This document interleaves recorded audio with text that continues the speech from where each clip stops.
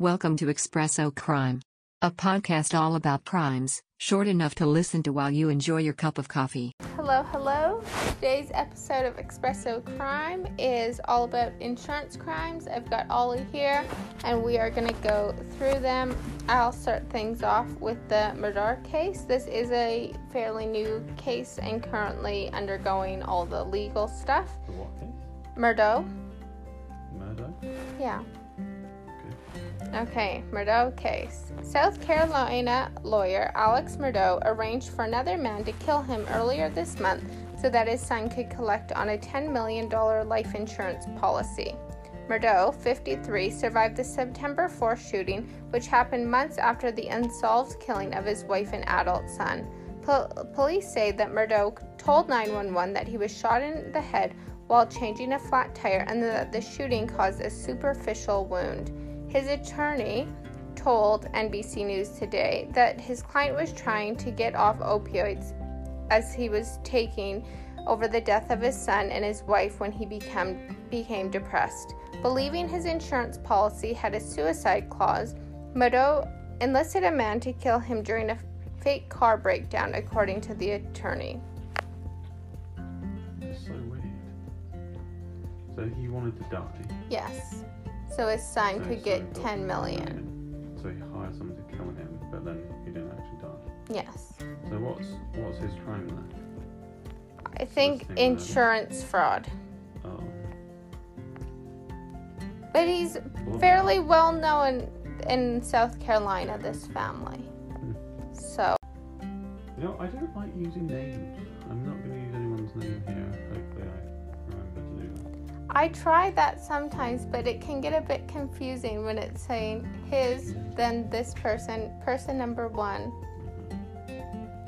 Well, we'll go for it. So in 2014, a 22-year-old Army soldier was convicted by a military judge of the murder of his pregnant wife and her unborn child. The man collected $400,000 in life insurance benefits from the death of his wife and another $100,000 for funeral costs provided by the US Army. What makes this story extra frightening is that the former soldier allegedly planned to use the insurance payout to fund a terrorist group comprised of himself and a few other soldiers. A terrorist organisation known as FEAR, in all capitals as an acronym for Forever Enduring, Always Ready, was allegedly plotting, among other things, to bomb a public park, poison apple crops in Washington state, and even assassinate the president. At the time of his conviction, the soldier was already serving a life sentence for the murder of two people who had allegedly discovered the group's plans. Ooh. They mean business. Easy. Wow. Okay. So, going on the no name here, we're like a low budget grocery store. I don't mind, you can use names. No Name mastered one of the largest insurance fraud cases in American history. He organized a criminal coalition of businessmen who defrauded their way to a staggering $450 million. The judge then gave No Name 845 years in prison. The projected release date is November 23rd, 2754. I don't think I'll make it. Yeah, the math doesn't check out. How much did you get again? 845 years. No. How much money? 450 million. From what? I don't know how they did it. Something to do with, well, they're businessmen, and they organized a criminal coalition who defrauded. So they fraud. From people. Yeah, but it's one of the largest insurance fraud cases in American history.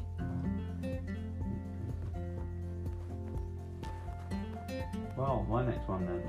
A 21-year-old woman from Muscatine, I'm going to say, Michigan, is currently serving a 5 to 20-year prison sentence for soliciting the murder of her husband in 2013. The woman looking to cash in on her husband's $400,000 life insurance policy approached a co-worker about helping her pull off the murder.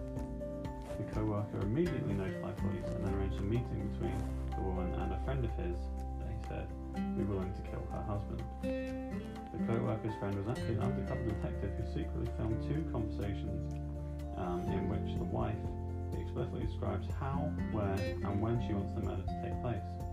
Luckily, in this case, police were able to intervene before anyone was hurt or killed.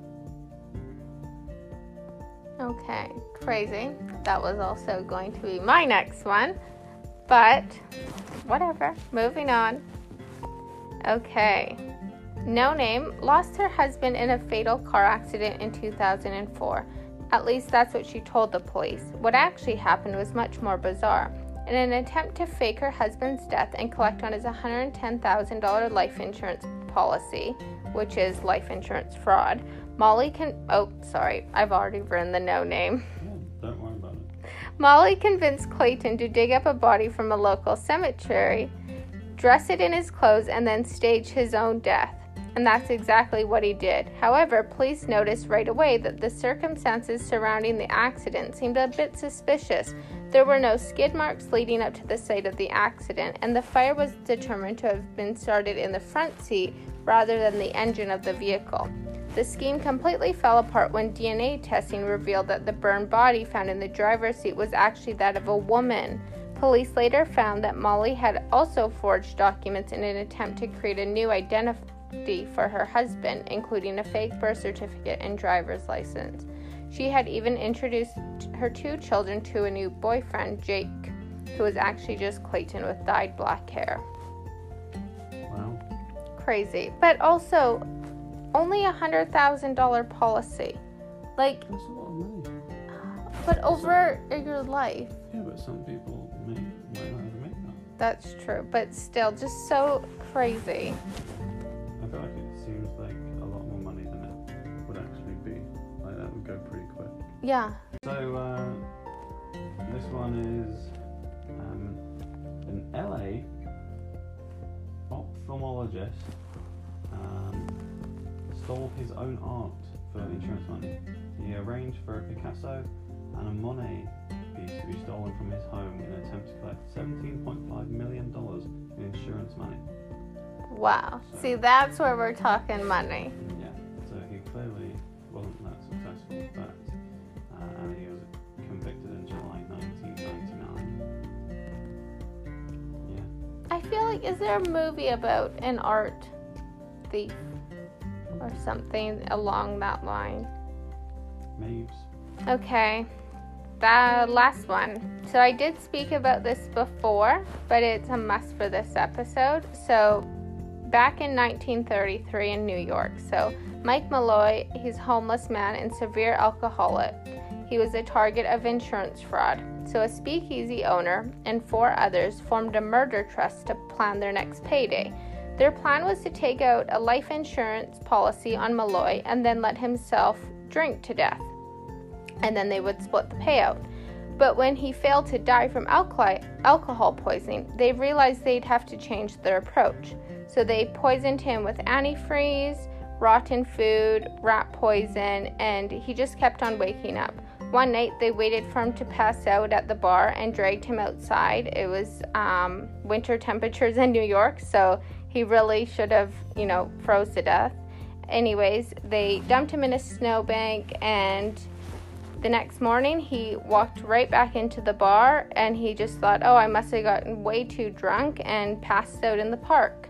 So the murder trust then decided that they would pay a taxi driver to hit him. So they took 2 attempts on that. The first one, again, super drunk. He ended up somehow, even though he couldn't stand, to jump out of the way from the taxi. And then they hit him this time. They left the scene. They figured, okay, he has to be dead. It was about 4 weeks. During that time, they were calling around to different funeral homes, etc. Nobody heard from him, and then he walked back into the bar. They finally ended up killing him. They killed him by carbon monoxide poisoning, and pretty much as soon as he was killed, they were ended up sent to prison, and they were executed in the electric chair. So after all that, he just the man that wouldn't die, and then he finally did, and it didn't pay off at all. Wowee. That's Crazy. kind of like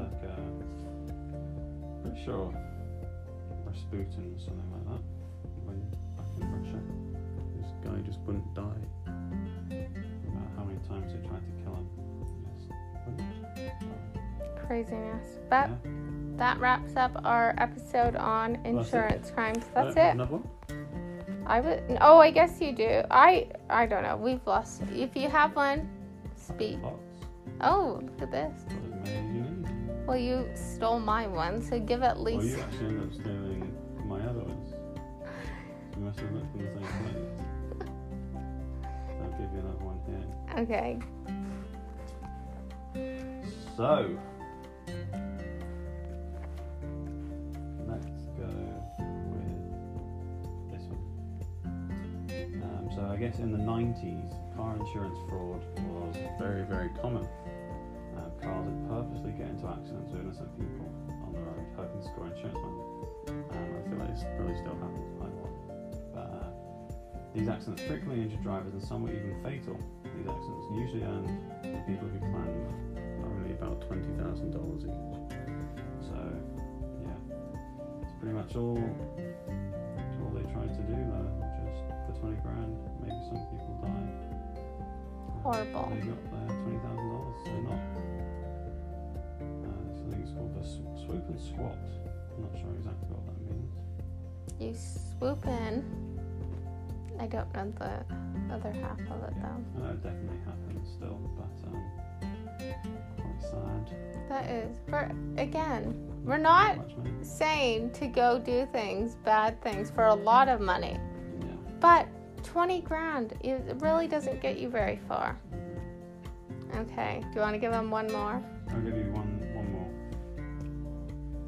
So, Lloyd's of London, which is underwriter insurance thing, recently filed suit to invalidate an insurance policy taken out by Michael Jackson. Oh, Not sure when this was written, but the policy covered his tour in the event that it wasn't successful. I actually had tickets for that tour. wow. Yeah. I was going to go in like January 2010 and then he died in 2009. Very sad, disappointing. The payout was to be $17.5 million, but Lloyd's argues that it's invalid because Michael Jackson did not disclose prescription drugs in his application. As Michael Jackson died from an overdose, Lloyd's is claiming deception. Oh, So, not necessarily a crime, more of a dispute there. So, yeah. gray area. Yeah, insurance. Again, those Bloody insurance. those rotten insurance people, they take your money and then they don't pay you out. And that's a rant for another day. The next will be crimes against the people from insurance. Yeah. Insurance, can't live with it, can't live without it. It's hard to get it when you need it. But that wraps up insurance crimes. See you guys later. Thanks for listening. Bye. Have fun.